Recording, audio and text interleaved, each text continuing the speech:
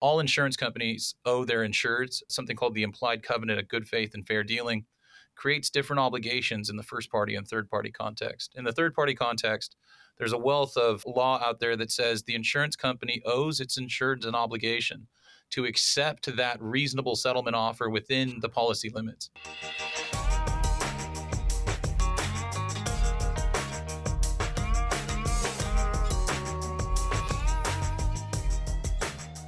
Hey, this is Sean Kernakian, and you're tuned into Civil Action. This is the podcast of Kabateck LLP. We're a firm in downtown LA that does a lot of different work on the plaintiff's side. And we put this podcast on so we can share with you what we are learning about the law. Our weekly podcast is dedicated to important topics for lawyers and issues in the law. We have guests.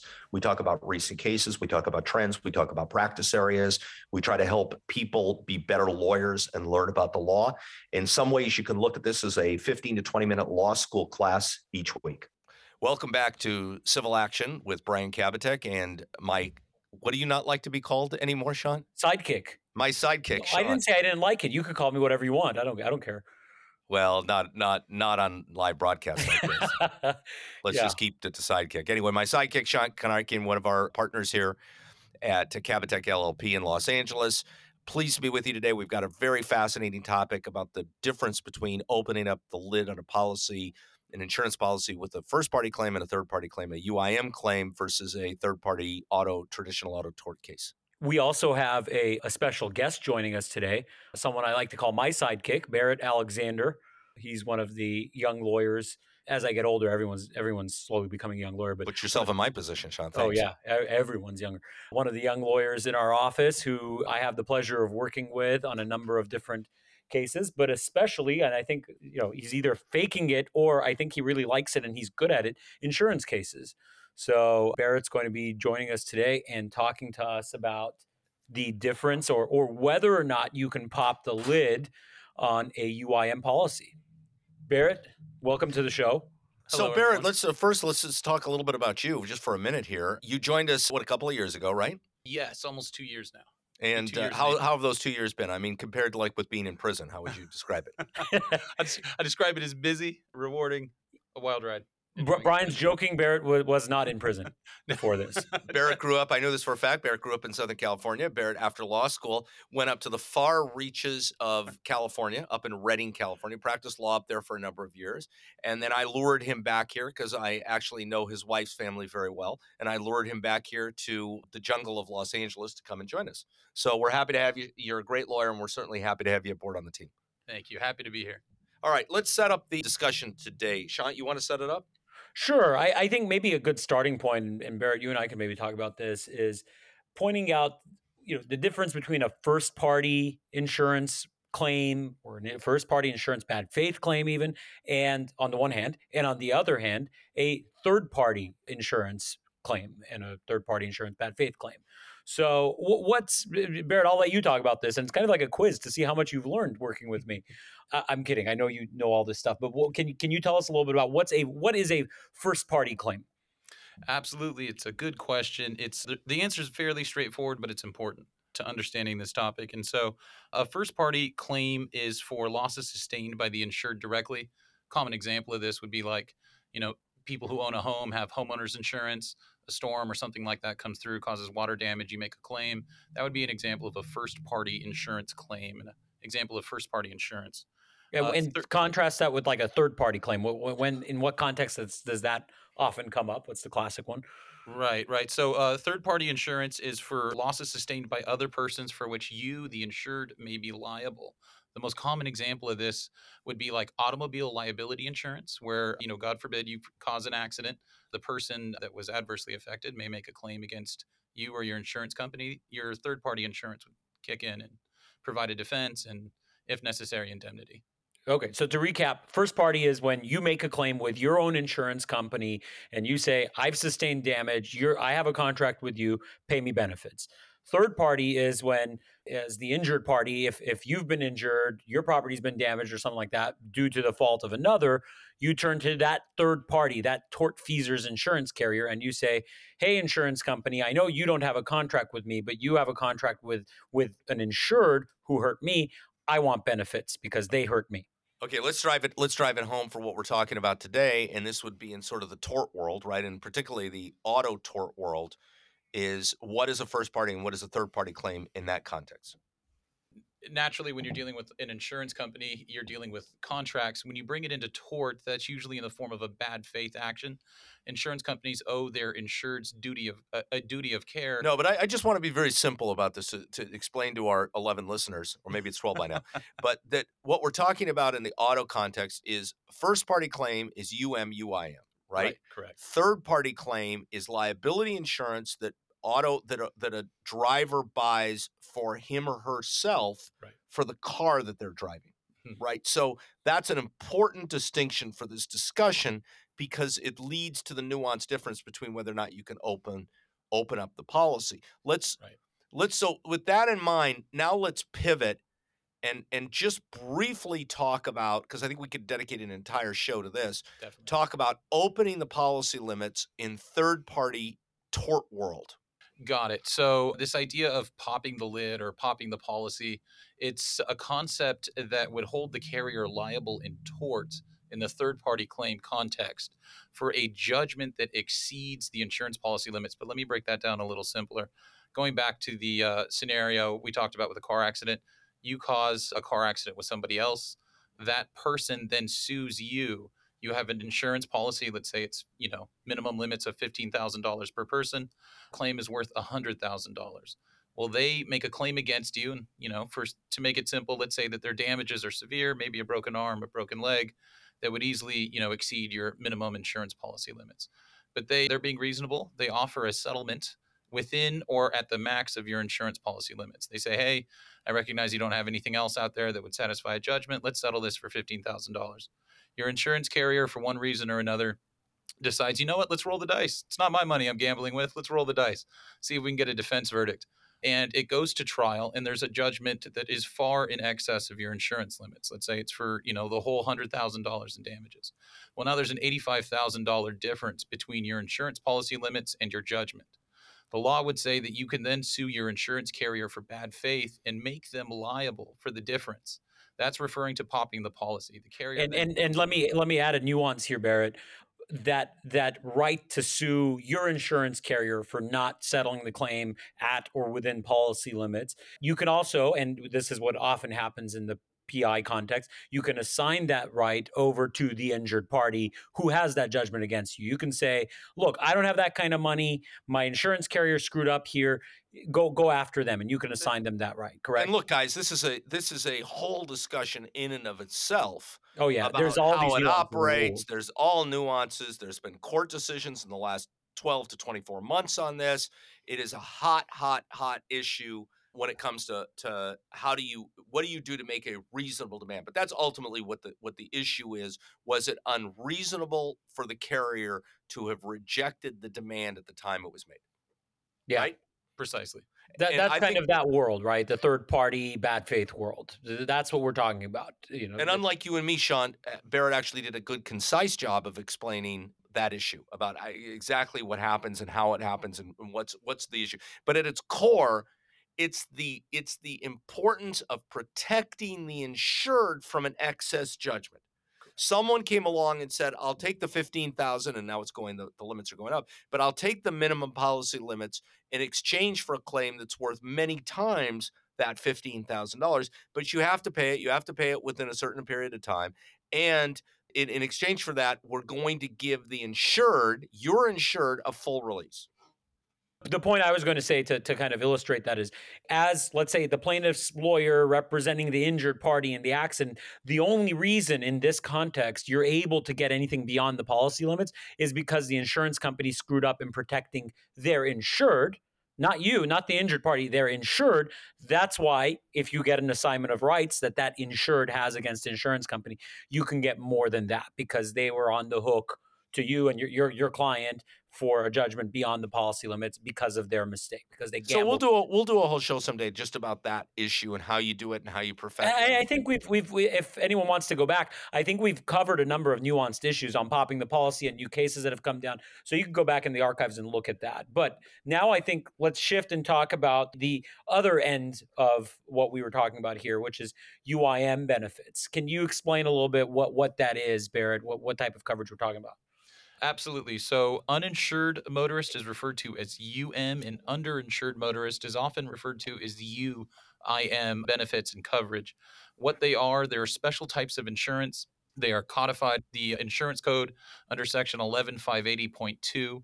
They're very important. In fact, they're so important, the law will read them into any insurance policy that is otherwise silent on that type of coverage unless the insured expressly waived it in writing. So you're talking about two very important types of insurance. For uninsured motorists, it's a lot like what it sounds. It provides an additional pool of money for the insured to pull from in the event they are injured in a car accident from an uninsured motorist.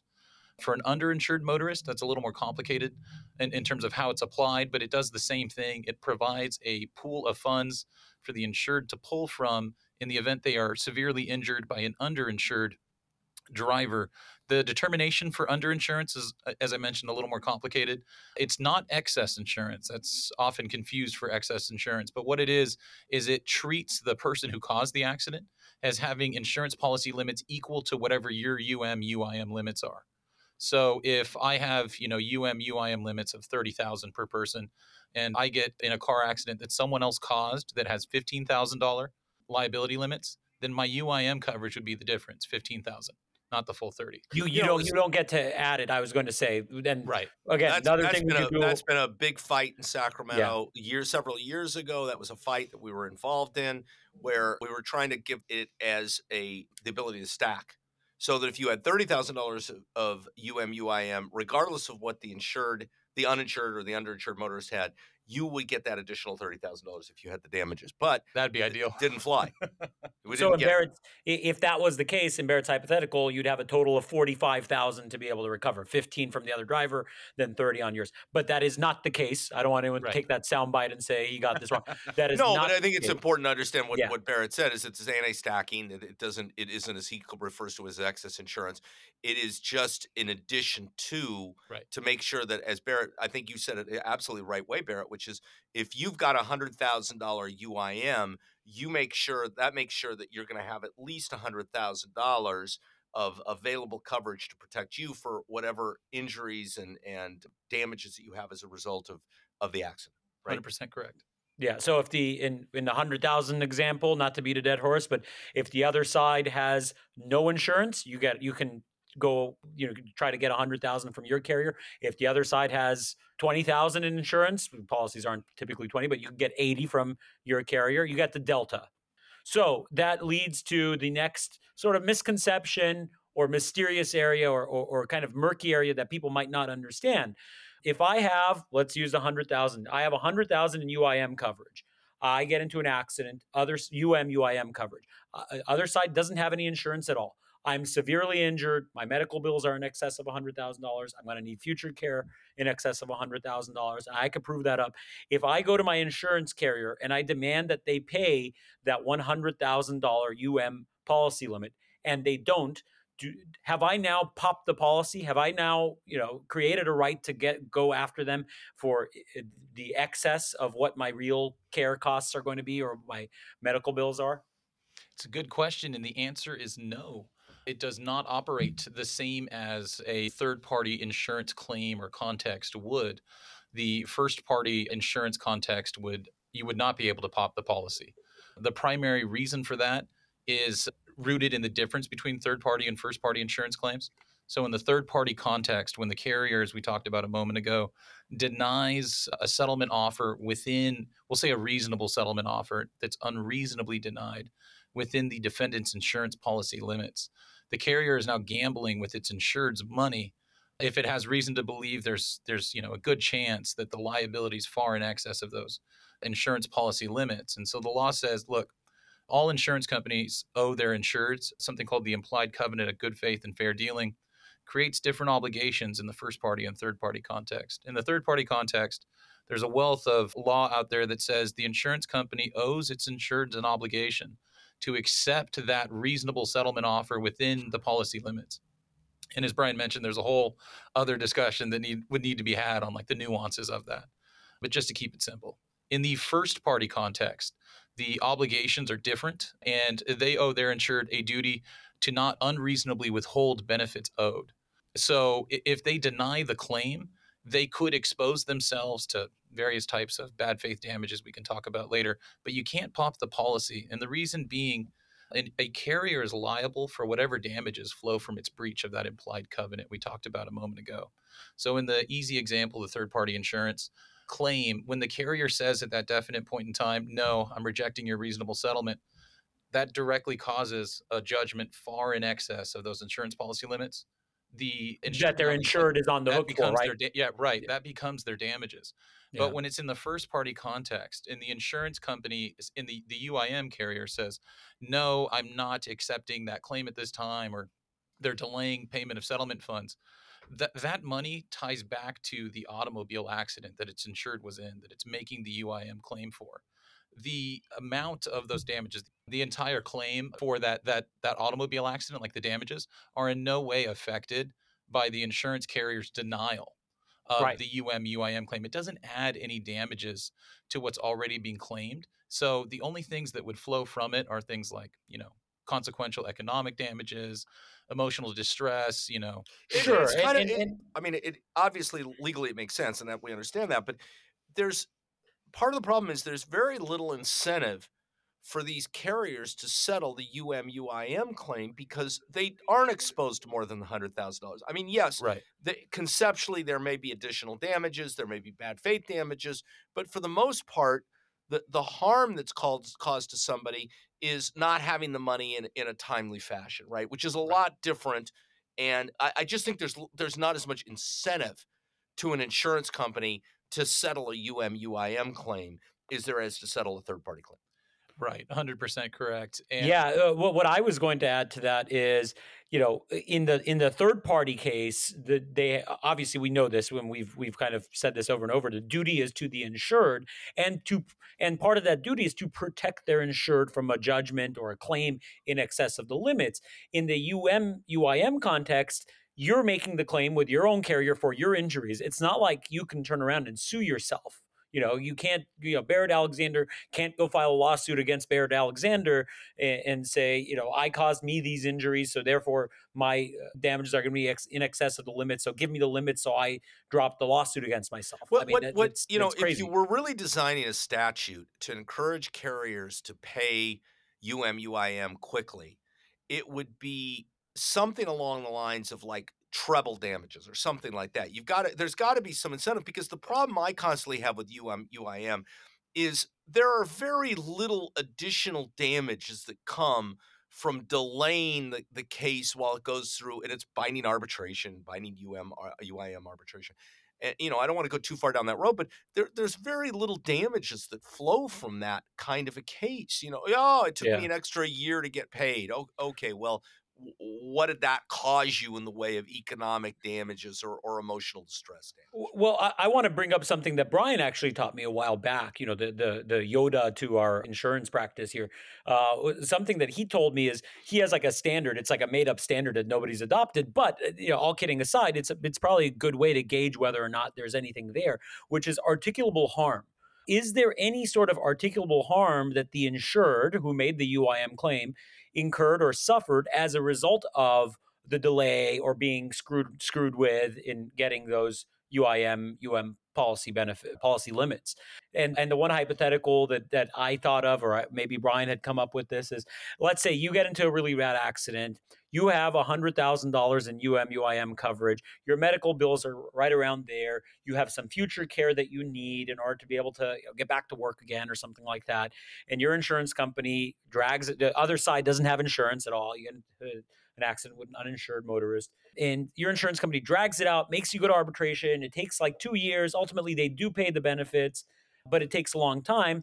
Yeah, theoretically, you do have a bad faith claim. You can bring a bad faith claim against your insurance carrier for purely the delay And the articulable harm in that scenario is the fact that, as a result of this delay, you had to dip into, and the added part of my hypothetical that I left out, as a result of the delay, you dipped into your pocket, into your savings, you weren't able to pay your mortgage, or you didn't get the treatment you need in order to get back to work. So you lost your job, or you lost your house because of the inability to pay mortgage payments. Yeah, in that kind of fantastical And they extreme do happen. We've hypothetical, seen those cases. We've we've had seen those it. We've cases. seen it. Not to say that it doesn't happen, and I'm not like mocking those scenarios. I'm just saying it's hard to come by. You don't see that often, but that's the type of scenario, an almost extreme example. That's what it's not totally made up either. These are based on facts that we've seen, but that's the type of scenario you need where you do have a viable bad faith claim. I really think there should be better rules here in the UMUIM because you can't pop the policy. I get that.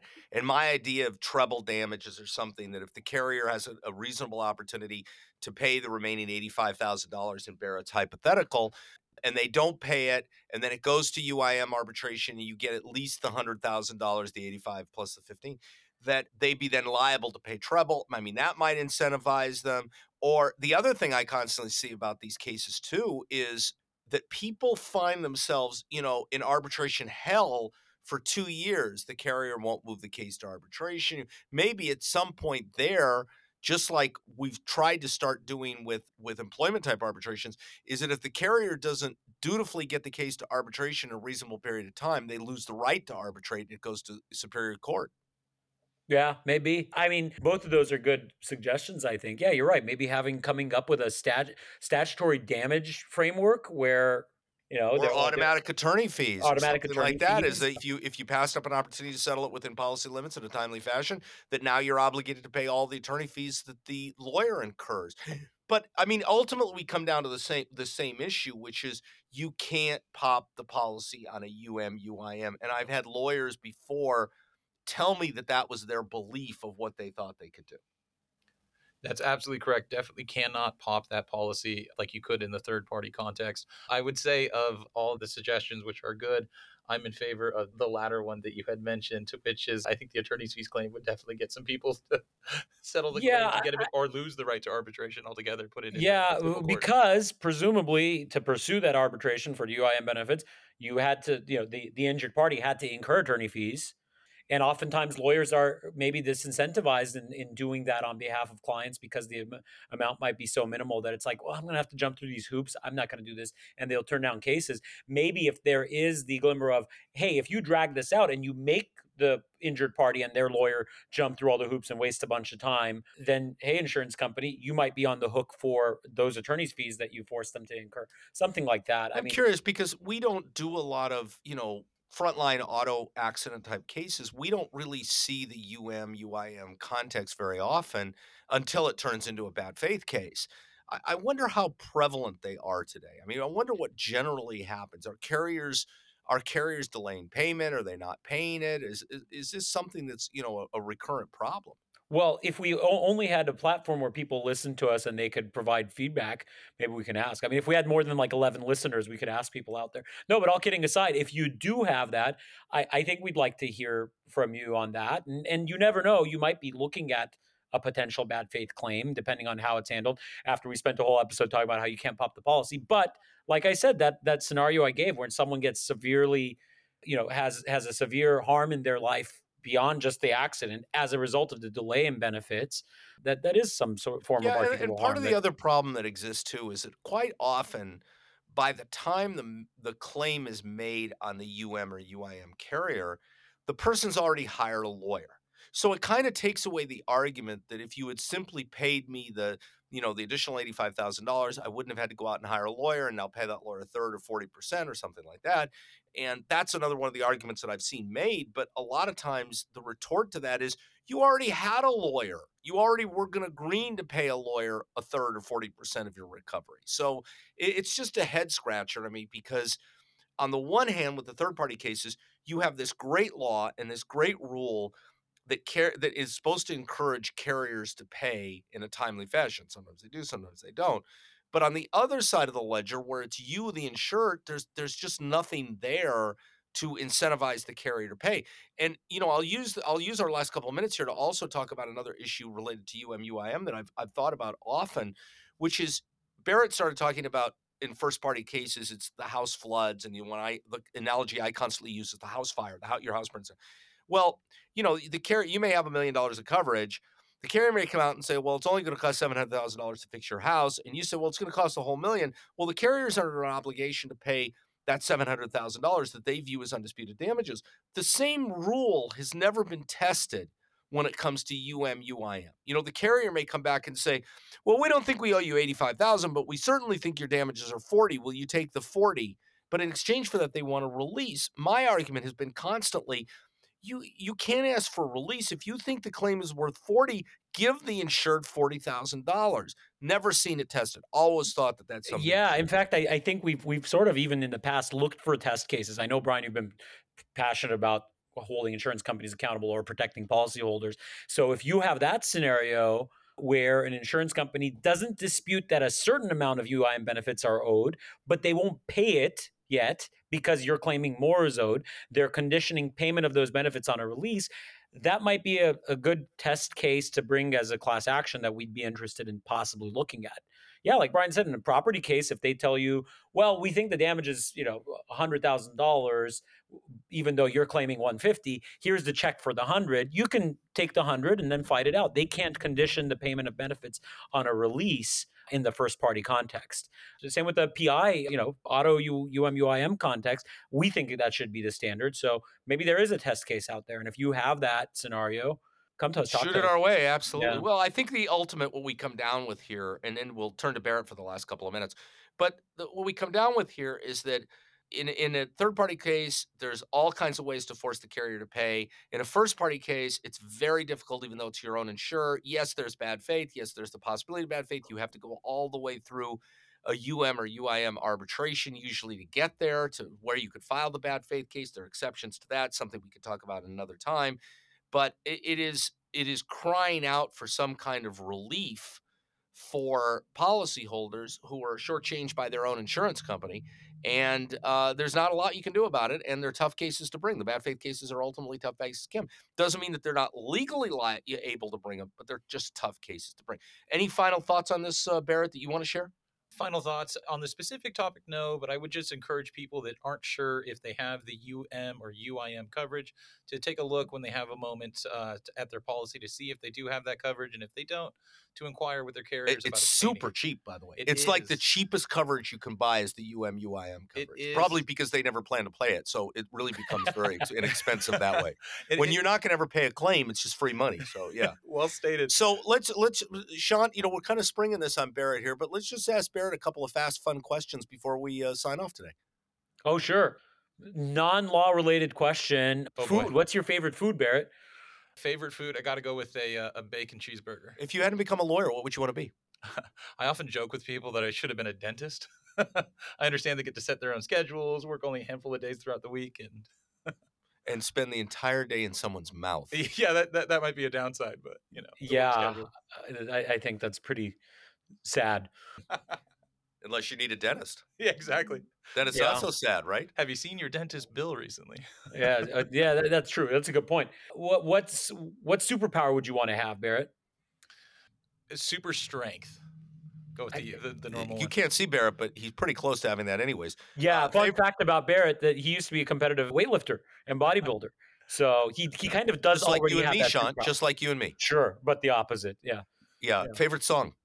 Oh, favorite song. Sarah by Fleetwood Mac is what comes to mind. One of my top favorites. Can understand why. My wife's name is Sarah, for those who were wondering. All right. Well, thank you, Barrett, for your time on this. Yeah, you've been great. Thank you. This has been a good little quick episode on something that I think is important to a lot of lawyers, particularly tort lawyers. This is Brian Kabatek with Civil Action. Sean, you can sign us off. Thank you, everyone, for tuning in. If you have any questions, reach out to us, social media, or on our website at kbklawyers.com. If you ever want like samples of things or have questions to run by us, reach out to Barrett. You're probably more likely to get a response from him than from me. No, but all kidding aside, you can reach out to any of us. If you have any of these scenarios we talked about and you want our input or you have different thoughts on it, please reach out to us. We'd like to hear from you, and we appreciate you tuning in. Hey, thank you for listening today. We really appreciate it. This is Brian Kabatek. You can reach me at BSK at kbklawyers.com. And I'm Sean Kernikian. You can find me online at sk@kbklawyers.com. And as you might have guessed, our website is kbklawyers.com. You could find us on all social media platforms at Cabotech LLP. We like putting on this show. We appreciate you listening. If you can, go online and like us, give us ratings, follow us on all the different platforms. If you know someone that practices in a particular area and you think they might find this useful, feel free to share it with them. And feel free to reach out to us if you have any questions, if you want to bring an interesting case to our attention, if you have a potential case you want advice on from us, we'd be happy to help you out if we can. And we'd love to hear from you.